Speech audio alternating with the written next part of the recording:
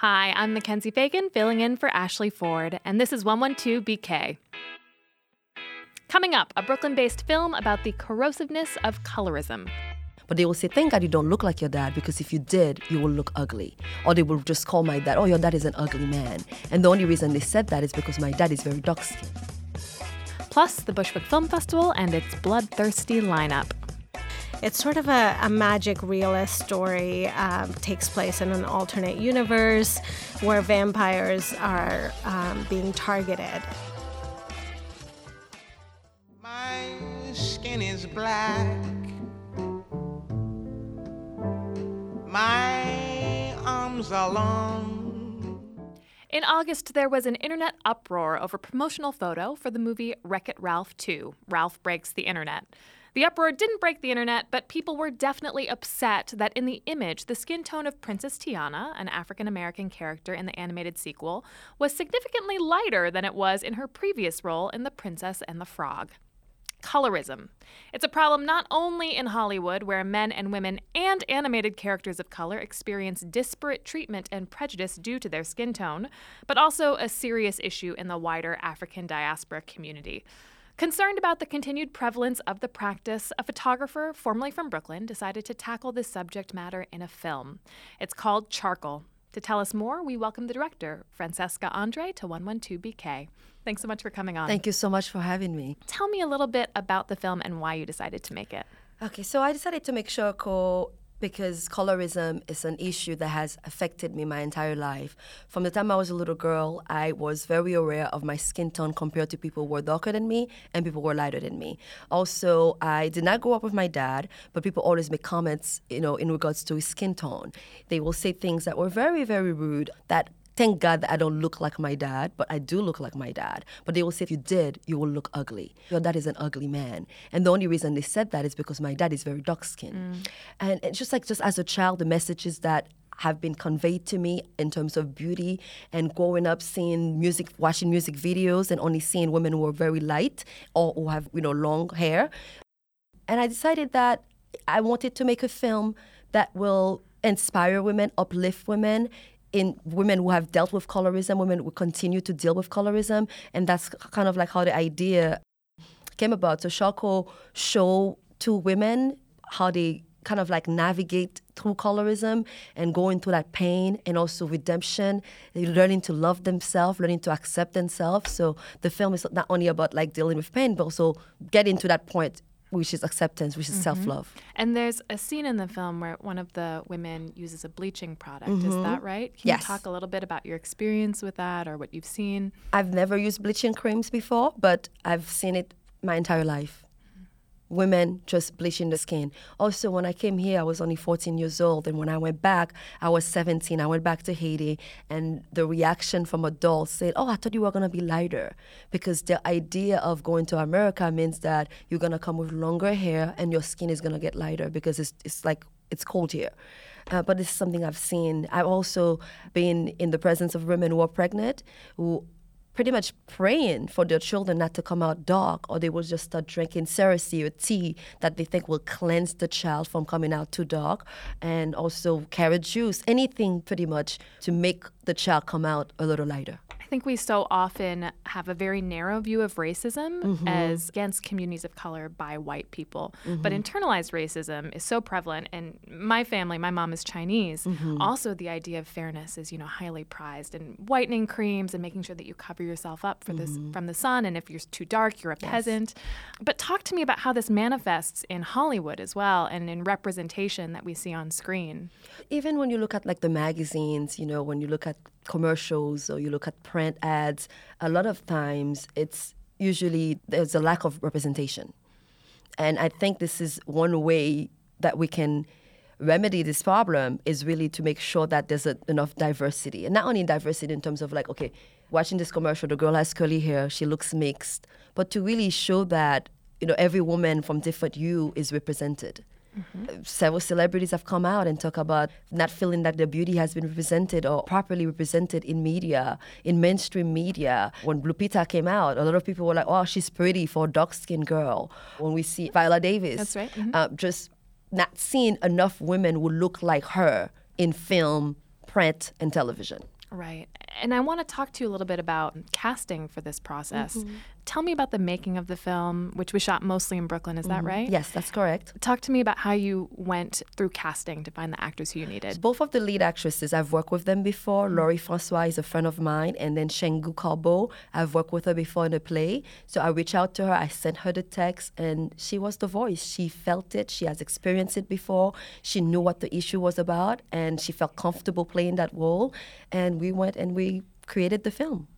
And what was it like filming in Brooklyn? I thought it was great. I've lived here before for several years. And also it's in terms of location for the actresses, it's just kind of like, it's easier versus having them come to Connecticut or going somewhere else. Like Brooklyn is just like this central place. Anyone can get to Brooklyn, basically. And for people who are interested in seeing this film, where do they go? The film is still in film festivals. The next screening is going to be in November at the Smithsonian.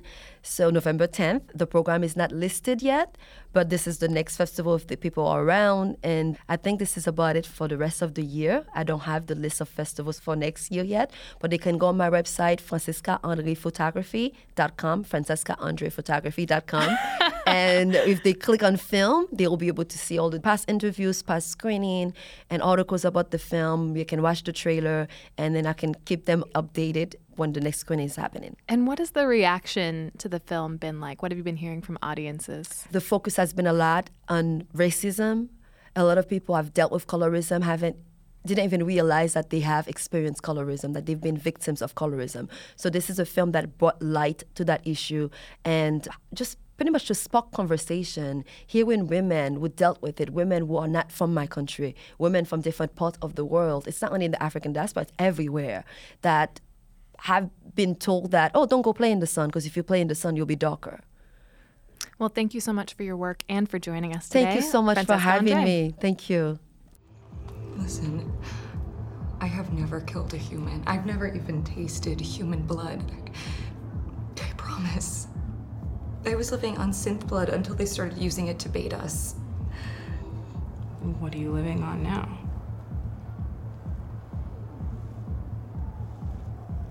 Animal blood.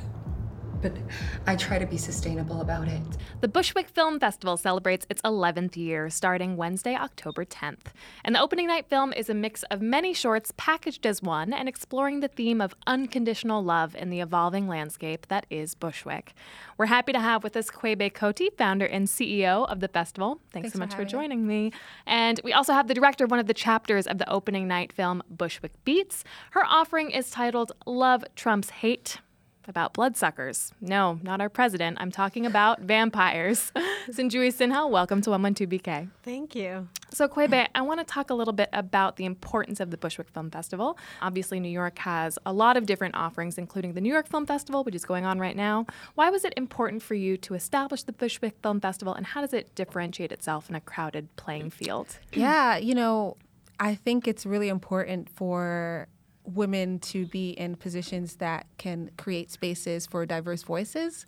And although the landscape is crowded, there are not that many festivals directed by women, especially in a neighborhood like Bushwick, where I've been living there for 12 years. It's kind of exciting to create a space that brings different types of people together in one place. Bushwick is a neighborhood that's going through a lot of changes. So to create something like a film festival in the arts has always been a catalyst to bring people together. It's exciting to be, a space that does something like that. In terms of, I love the New York Film Festival and I love the Tribeca. I love all the film festivals. But, Bushwick is homegrown, and it comes from someone that didn't really have, like myself or me, who didn't really have that many resources. So it sort of speaks to the power of, or not the power, it speaks to what independent film is about, like making the most out of what you have and sort of pulling something out of the hat. So the festival has that history against all odds. A little bit DIY. Yeah, basically. And do you program the festival as well? I used to in the beginning. I used to do everything in the beginning. DIY. But this year, we had great programmers. We had 1,300 films submitted to the festival this year. And we had 20 programmers and screeners. And we have a director of programming. His name is Joseph Wilworth. And he worked with all of the screeners to watch all of those films. I watched literally 75 to 80 feature films. I was assigned that. And I even thought that it was a little bit overwhelming. But in the beginning, we had like 30 films, and I watched all of them. But luckily, we've grown as a festival and as a team. So it's quite an operation watching all those films. Absolutely. And so you mentioned Bushwick is very much a neighborhood in transition, and I think the recent victory of Julia Salazar over an establishment incumbent is a great example of that. Was that in your mind at all as you were programming, and how does the festival sort of reflect this idea of a neighborhood that's in flux? Yeah, I mean, the neighborhood is always in my mind. I'm on the community board. I'm the co-chair of the Arts and Culture Committee. And when I first moved to Bushwick 12 years ago, I was also one of those people that moved in and was like, I'm going to do my own thing and not really like engage, you know? But as I got older and understood what it meant to actually engage with the community at large, I joined the community board. I started reaching out to like our council members. So when I think about the program and the films that we choose to screen in front of an audience, we make sure that the stories that we're selecting can actually, you know, reflect the community of Brooklyn and has a story for everyone. And that's why we completely fell in love with Bushwick Beats. You know, the moment we saw the film and we saw all the 6 different directors that were all from different backgrounds and the stories that were reflected on the screen, we were just like, we have to have the film at the festival, and it also is shot in Bushwick. It seems tailor-made for the festival. Exactly. So I'd love to hear a little bit about the film. It's an anthology of 6 short films that are woven together into one feature.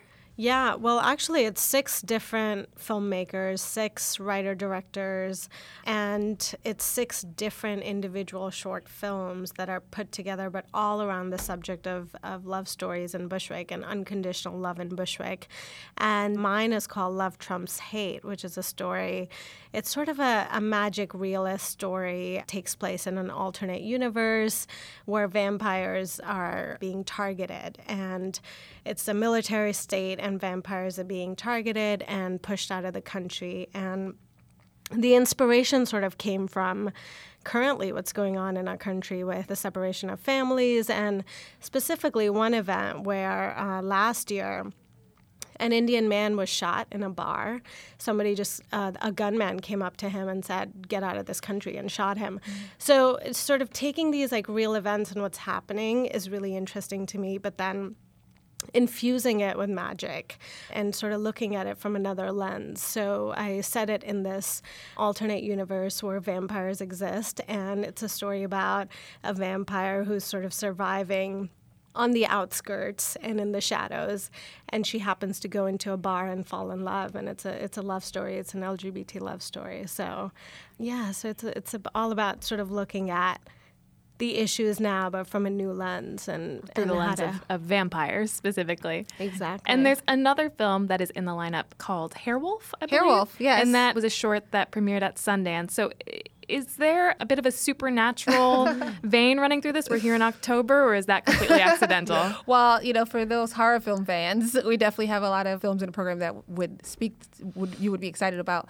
But I think that Hairwolf and films like Love Trumps Hate, they're just stories that are reflecting what we're experiencing now as a community, or as a community of color, and as the LGBTQ community. You go and you see that story on screen, so you can understand that like you're not the only one, and it makes you connect to the times, I right. guess. And Hairwolf is the story of a black barbershop, right, where a white gentrifier walks in and wants braids. Yeah. My understanding. Yeah, I'm really excited for Hairwolf. Yeah. Sinjui, what else are you excited to see at the festival? I'm just excited to see all the shorts you were just mentioning. You have 85 shorts, and I think nailing a good short is hard. And yeah, I'm excited to see some of the short films at the festival, and then of course the opening night event and seeing all of our films together. We haven't really seen it together in a theater, so it's going to be super exciting to see it come together.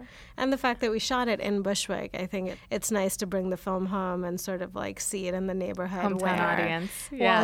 The people were characters. Oh my God, yeah.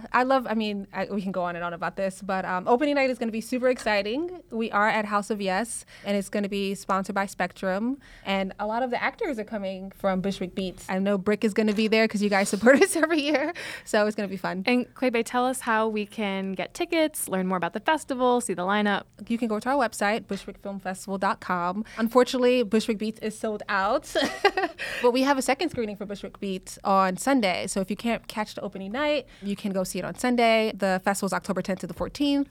About 100 films, parties, lots of sponsors. B&H, Brick is one of our partners. Brugal 1888 for drinks. You know, it's a lot happening. So it's been a lot of growth, and I love the support that we've been able to garner over the years. Yeah. Well, thank you both so much for joining me, and we look forward to learning more about the festival. Thanks for having us. Thanks for having us. Yeah.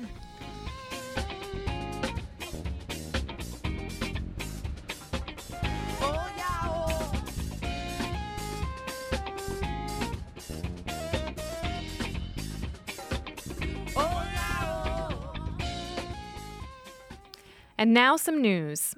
The 300,000 plus immigrants residing in the United States under Temporary Protected Status, or TPS, which includes thousands of New Yorkers, got a reprieve on Wednesday when a California judge placed an injunction on their removal.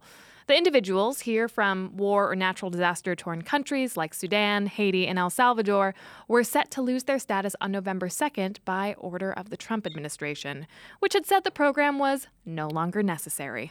But advocates argued the move by Trump was part of a predetermined plan driven by racial animus. The ruling by the judge says no action can be taken on removals until a lawsuit against the administration has run its course. The plan for the Rikers Island jail complex closure has been receiving some pushback, particularly from communities who reside in the areas where the new jails are to be located.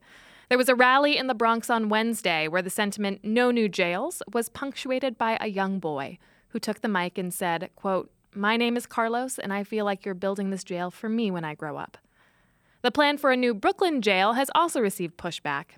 City officials have said they wish to demolish the current jail bordering Boerum Hill and replace it with a facility that has nearly twice the capacity. Now, an update on a segment we did a couple of weeks back about the NYPD 12, a group of whistleblower cops featured in the documentary Crime and Punishment, co-produced by 112BK producer Ross Tuttle.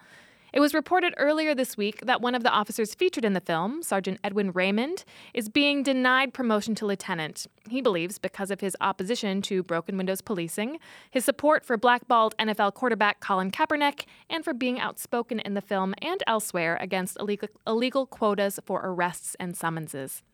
The question of quotas is the subject of the film and a lawsuit filed by the NYPD 12 against the department. Promotions in the NYPD are based mostly on test scores, and Raymond placed number 26 out of 1,325 on the lieutenant exam. A press conference is scheduled for Friday on the steps of City Hall with City Council member Jumaane Williams, actor Malik Yoba, and Sergeant Raymond, among others. It will begin at 10:30 a.m. And earlier this week, a Williamsburg house cleaner was found passed out drunk in the home she was supposed to have been cleaning. The homeowner took to Facebook to express her displeasure, saying she, quote, "didn't clean a thing, just drank up all my liquor and fucked up my home." The incident left some speculating whether this might have been an audition on the part of the cleaner for Supreme Court qualification. And that's the show for today. Tune in next week when Ashley will be back and joined by Congresswoman Yvette Clarke to discuss the Kavanaugh imbroglio. 112BK is hosted by Ashley Ford, except when she's off getting married. Congratulations, Ashley. So for the next couple of weeks, it will be hosted by me, Mackenzie Fagan. It is written and produced by Ross Tuttle, also produced by Fred Brown, Shireen Barhi, Isabella Cantora, Ariana Rosas, Naeem Van, Kritzy Roberts, and Emily Bogosian. It is recorded by Clinton Filson Jr., Eric Hogaseg, and Antonio M. Rosario. And it is edited by Mira Al-Rahim and executive produced by Aziz Aisham, Jonathan Leaf, and Sasha Matthias.